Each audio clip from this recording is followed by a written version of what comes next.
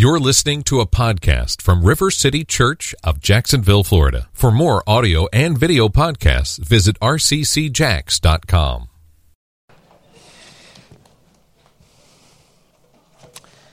Luke chapter 18, starting in verse 1.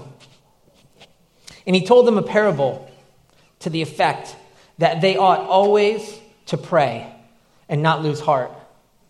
He said, in a certain city there was a judge who neither feared God nor respected man. And there was a widow in that city who kept coming to him and saying, "Give me justice against my adversary." For a while he refused. But afterward he said to himself, "Though I neither fear God nor respect man, yet because this widow keeps bothering me, I will give her justice, so she will not beat me down or wear me out by her continual coming." And the Lord said, "Hear what the unrighteous judge says. And will not God give justice to his elect or his chosen ones who cry to him day and night? Will he delay long over them? I tell you, he will give justice to them speedily. Nevertheless, when the Son of Man comes, will he find faith on earth?" This parable paints this picture of a widow totally dependent on the generosity of others, totally dependent on other people. They would have understood this in this culture, that a widow was totally without means of her own.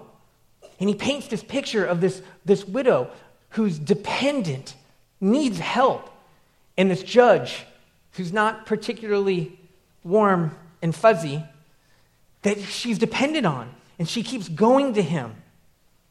Does it sound familiar? Does it sound like some of us can identify with that dependence, whether we admit it or not, this total dependence on God? And he paints this picture of an unrighteous judge, and at the end of it he goes, man, if that unrighteous judge relents, how much more would your heavenly Father, what would a righteous judge, what would one, like the heavenly Father that we worship, what would that look like? So this is this parable that speaks exactly to what we've been talking about these last several weeks, talking about prayer. And today we're going to talk about persisting in prayer.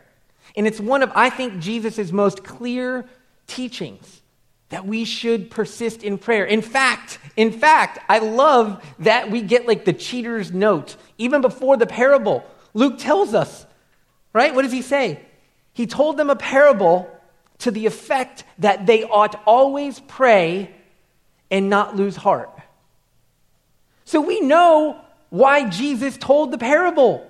We don't have to wonder, I wonder what this means, and I wonder how I should apply this to my life, and we don't have to debate it. We don't have to get into all that, because we know we ought always pray and not lose heart.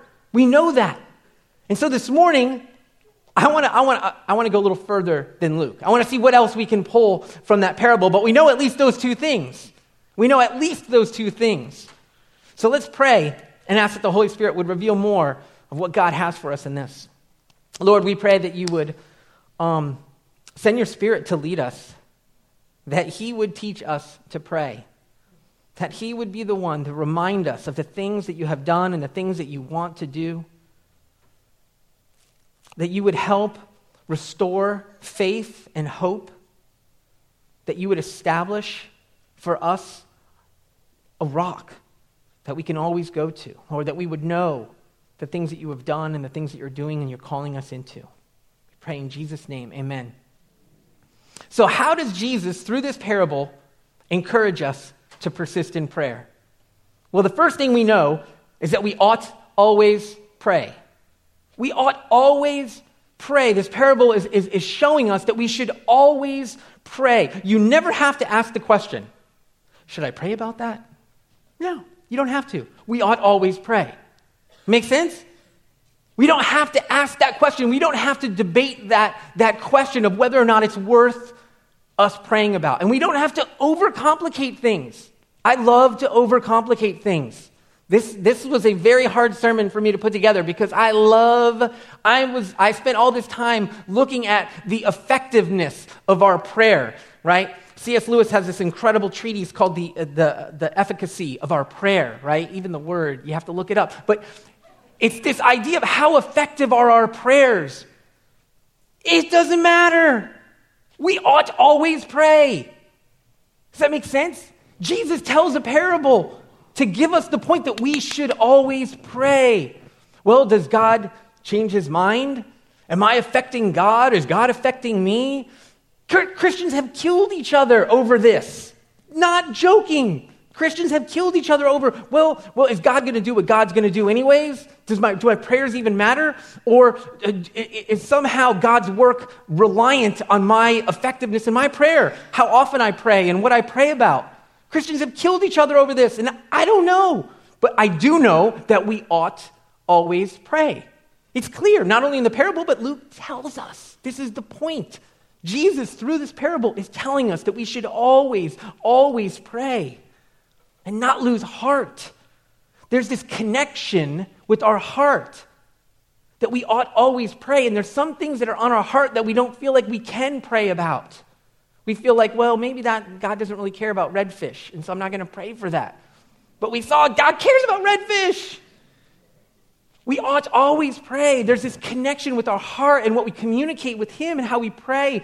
And I was thinking about this image that Jesus drives home through all of his teachings of our Father, of God as a perfect heavenly Father, our God not as some just judge, which he is, but as a loving heavenly Father. And part of that image is that he cares about our hearts. And he cares about what's affecting us. And so we should always pray. With my kids, if there's something affecting them, I don't care. I don't care if it's, I want to know. I want them to be able to come to me and to be able to say that and to share it with me. What good father. And I'm evil compared to him. That's what Jesus says in one of his other parables. Compared to him, I'm nothing. The way I love my kids is nothing the way that he loves us. And I want my kids to pour their hearts out on me. We ought always pray. We should always go to him. Not giving up. The most obvious thing that we take away from the parable is this persistent widow.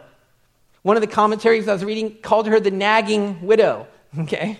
Persistent, I guess, is just a nicer way to say it, right? This idea of persistence. Jesus, this is one of his most clear teachings in this parable, but it's not even a one and done parable. There's another parable that he tells, it's almost the exact same thing. He's trying to drive home this point of always pray, don't give up. Look at the persistent widow. Look how she went back and back and back. Some people say things like, well, I just don't believe in asking God twice about something. And they think that that's a statement of faith. Why would he tell us this parable? Why would Jesus, who prayed more than once in the garden, remember? Probably his most heartfelt prayers, right? When he's like sweating blood and he's praying and he's doing it over and over again. Do you think that he lacked faith? Name it, claim it, and it's done. No.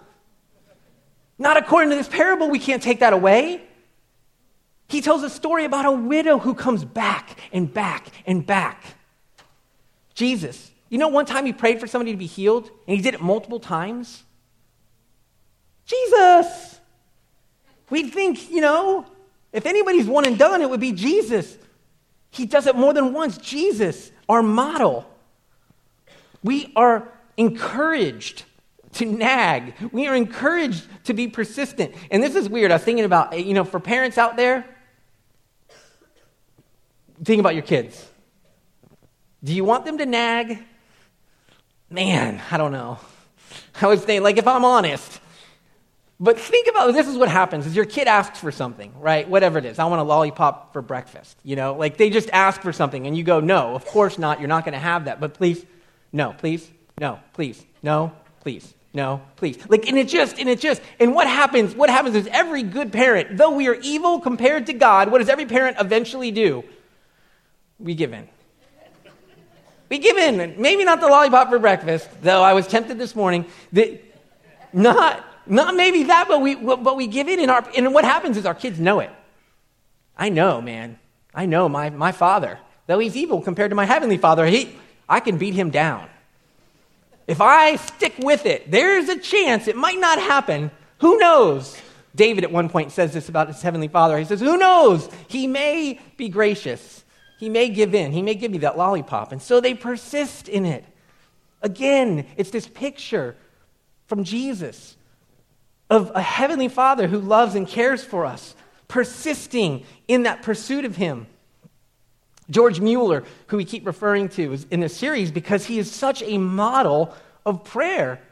He said this, he says, the great fault of the children of God is they do not continue in prayer. They do not go on praying. They do not persevere. Mueller, who for 64 years never asked for a dime, but ran an orphanage and impacted literally hundreds and thousands of children. This is a guy who knows about persisting in prayer. This is a model for us that we ought always pray with great expectation. How does Jesus' parable encourage us to persist in prayer? That we ought always pray with great expectation. The widow had an expectation. Otherwise, she wouldn't have been doing it. That she would get justice. Well, how much more for us? What should our expectations be? We should have high expectations because our hope is in a perfect, loving Father who can do all things, a Father who has literally moved heaven and earth to make a way for us. That's what we're talking about. We have a living hope realized in the gospel, in what God has done for us. That should inspire us. We should have huge expectations for what God can do. River City Church, it's like a value that we raise expectations. Everything about our service, everything in the way that we worship, in the way that we teach, in the way that we model in our testimonies, what we want to do is raise expectations. One time I was talking to Antley, and we were talking about the difference between teaching and preaching. And he was encouraging me. He's like, look, preaching, it's not necessarily just about somebody understanding something. It's about the heart. And one of the things that we want to do when we preach is raise people's expectations of what God can do during the week. Isn't that what happens when you hear those testimonies? When you hear those testimonies and you think, God could do that. God could do that in my life. God could do that in someone else's life. We want to raise expectations because we believe, we model, and we teach that God is alive. That He's alive. He's active. He's involved. He's not some clockmaker who wound it up and then disappeared. No, that He lives inside of us, that His Spirit goes with us wherever we go. It's not Sunday. It's all during the week. It's all the time that He is with us. We want to raise expectations. We ought always pray with great expectations. Someone in the church one time was asked not to share their testimony at another church. They were at another church. And they said, man, don't tell people that because it's just going to raise their hopes. It's just going to raise their expectations. That's the opposite. That's the opposite of what we want. We want to raise people's expectations. And here's the thing. It's not River City. It's Jesus. Jesus is the one that raises our expectations. He makes crazy things. He says crazy things. Here are just a few. Just a few. Jesus raises our expectations. I will do whatever you ask in my name. Pretty bold. Ask whatever you wish and it will be given to you. I would never say these things to my kid, okay? I'm going to throw that out there. Whatever you bind on earth shall have been bound in heaven. For everyone who asks receives, and the one who seeks finds, and the one who knocks, they will be opened. And what we do is we theologize these verses away, right? We try to make excuses for God for, you have to pray God's will. What? I'm praying my will. We theologize and we explain it away, but God doesn't need us to do that. He said it. We should have high expectations. He's given us those expectations. Why would Jesus give us this parable? Unless there would be a temptation to not always pray. Unless there would be a temptation to lose heart. Why would He give us a parable? And why would He even tell us, man, I'm giving them this parable so that they always pray and they don't lose heart? There must be a temptation. There must be a temptation for us to not always pray or for us to lose heart. Jesus raises our expectations. This encouragement only makes sense if we're praying big enough.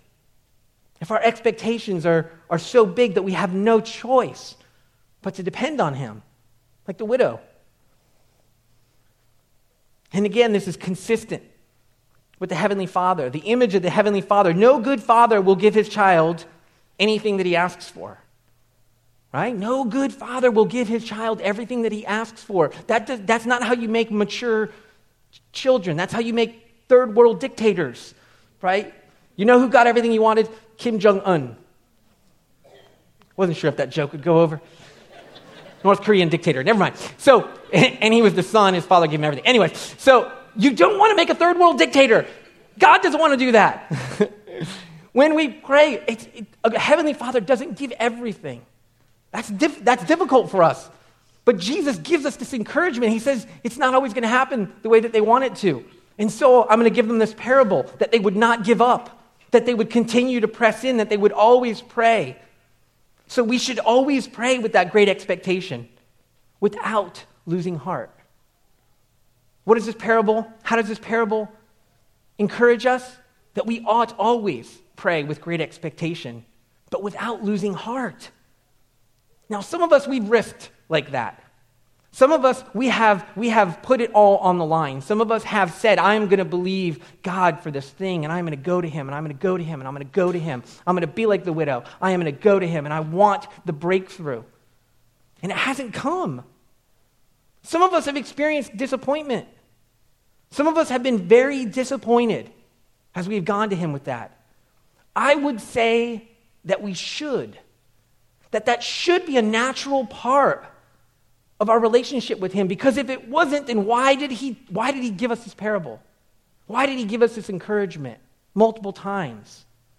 It should be part of our relationship with him, is that there will be times that we are disappointed, that there will be times that we struggle, there will be seasons when it is difficult for us to pray. I think it's normal. I think it's why Jesus gives us the encouragement. Man, I would just finish reading through Psalms, and David, the dude, huge expectations, massive disappointments, and he just writes it all down.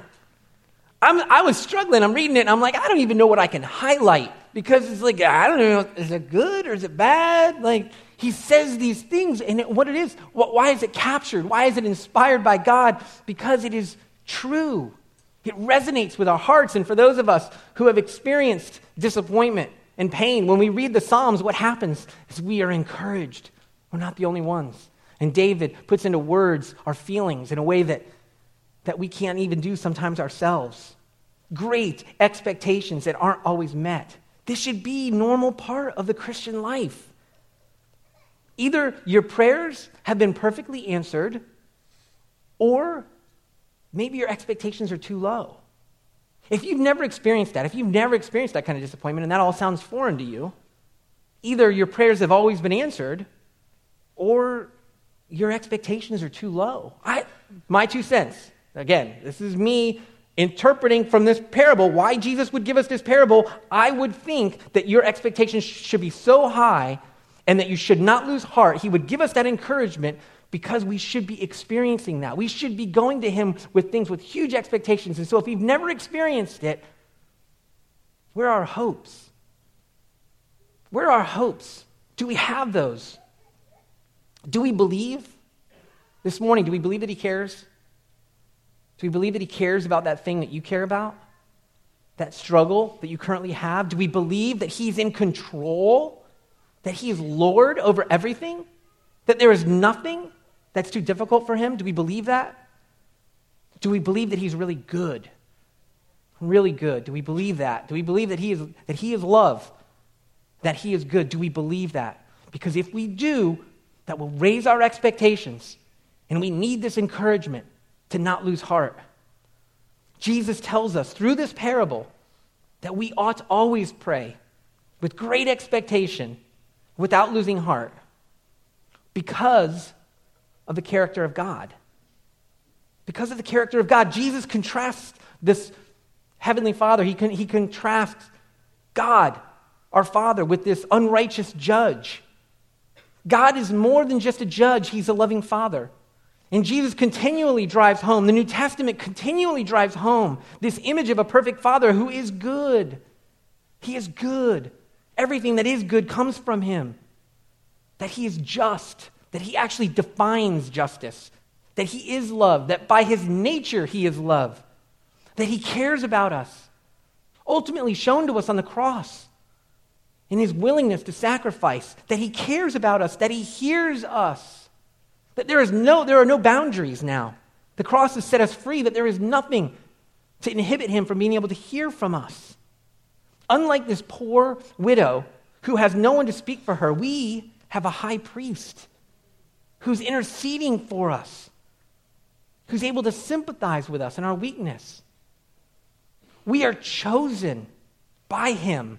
We're not a beggar off the street. We are chosen by him, empowered and led by the Holy Spirit, receiving the spirit of adoption. This is all Scripture. We have received the spirit of adoption as sons and daughter. We cry out, Abba, Father.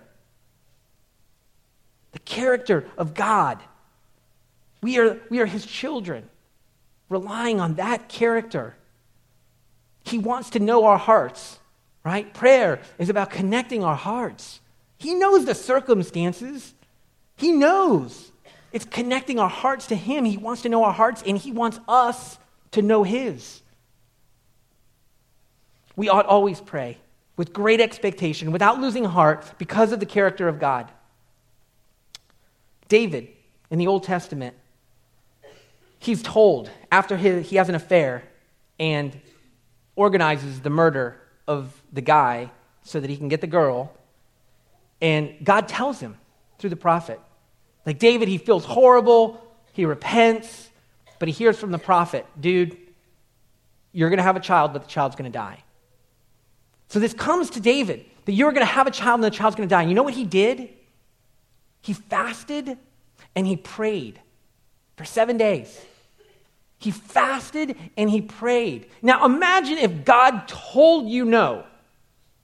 Imagine if God showed up and said, no, that's not going to happen. What would you do? David, he knew the character of God, right? He knew, even though God told me this, I'm going to pursue him. Later on, he would say, who knows? Who knows? Maybe he's going to be gracious to me. Maybe he will do that. And unfortunately, the child still died. And you know what David did? He cleaned himself up, and he went straight to the temple, and he worshiped God. David knew the character of God. He knew that God loved his child more than David loved the child. Yes, I'm going to go for it. God, I want this child to live. I want you to relent. I want you to show me grace. I am going to go for it, go for it, go for it. And when it doesn't happen, he says, okay, I trust you. I know you. You have done too much good in my life. I know too much about your character to turn my back on you. I will go and I'm going to worship you. That's amazing faith. Some of us, we know this. We know the struggle. We're in the midst of that struggle. And when it really comes down to it, we've lost hope, right? We've lost hope for these things. We've lost hope that God can do this thing. We've lost hope that circumstances are going to change. Hope deferred. This morning I kept hearing over and over again, hope deferred makes the heart sick. Those of us who have given up hope, we feel sick. There's part of us that's dead.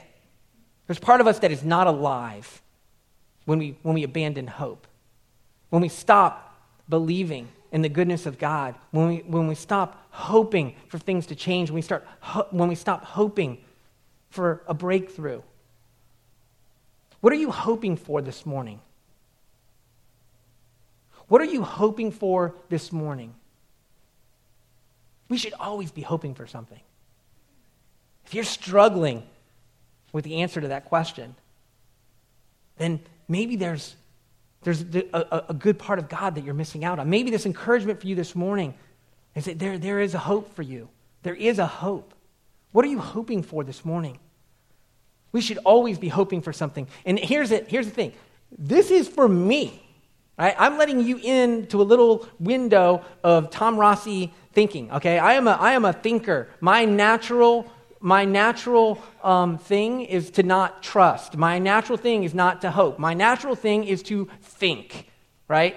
Is to try and come up with a reason for why God should do something, to explain to him logically why he should do this thing. And if there's no logical reason for it, then, well, forget that. I'm not going to hope for it, right? Like, okay, I'm not saying this is good. I'm saying I'm an idiot. And so you need to know this. But I have prayed in this body for healings that haven't come. I have prayed and I have prayed and I have prayed and I have not seen healings come. I have seen healings, but there's times when I haven't seen them. That it totally makes sense. God, why wouldn't it happen? I don't know. And so now you get a little window into how I approach it. Because I believe that we should always hope. And I believe in the character of God. And so for me, it's the scripture. And for some reason, it's the King James is the only way I can. And I'm not a King James guy. Not a King James guy. Don't read the King James. I don't know if I own a King James, but this is the best way that I've been able to understand Hebrews 11:1. Now, faith is the substance of things hoped for, the evidence of things not seen. We talked about this last week. But I want to connect the dots between faith and hope because for me, this is how I get through. This is how I establish hope. Faith is the substance of things hoped for, the evidence of things not seen. There's all kinds of different commentaries on this verse, and people go totally different directions, and I don't understand it all. This is what I know, is that faith and hope is connected. That there is a connection between what we have our faith in and what we have our hope in. That there is a connection, and somehow they feed each other. The things that we have faith in gives us hope, and the things that we have hope in gives us faith. There is this connection. And for me, when I lack hope, I focus on my faith because it provides substance. It gives me something that feeds that hope. How many of you bought lottery tickets a couple weeks ago? Yeah, no, people are like, right? You had no hope of winning. Sorry. Just letting you know, right? Because the substance of that hope was just a bad understanding of mathematics. Okay? That's the only substance you had for any hope that you had of winning. Right? Faith provides the substance of those things that we hope for. Faith provides the underlying nature that allows us to hope in things that are not seen. You may have a bad understanding of mathematics. It's not going to give you a lot of hope. But we have the gospel. Our lives have been changed. God has made a way where there wasn't a way. God has shown up and done something that we couldn't have done for ourselves.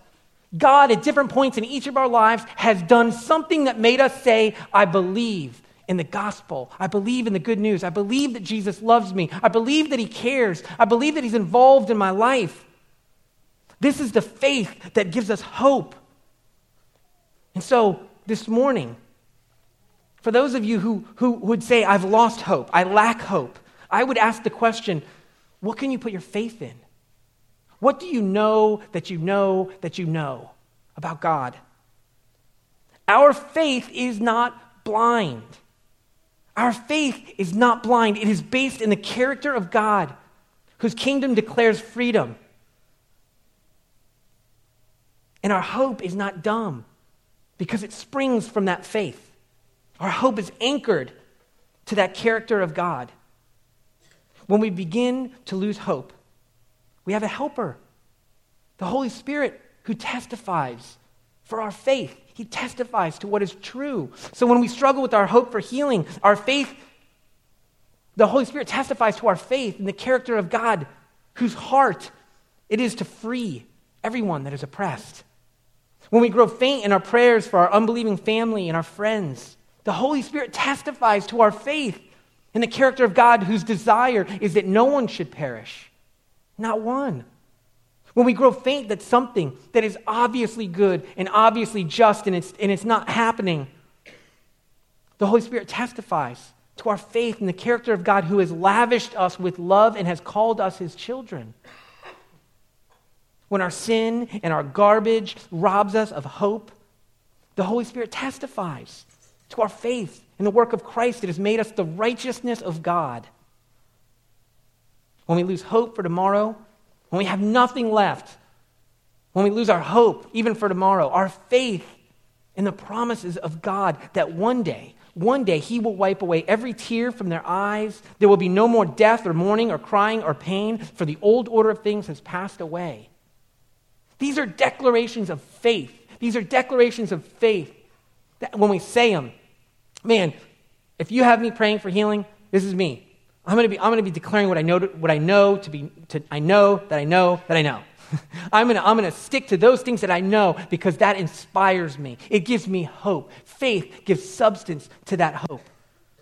So this morning, how does Jesus' parable encourage us to persist in prayer? We ought always pray with great expectation, without losing heart, because of the character of God. Let's stand.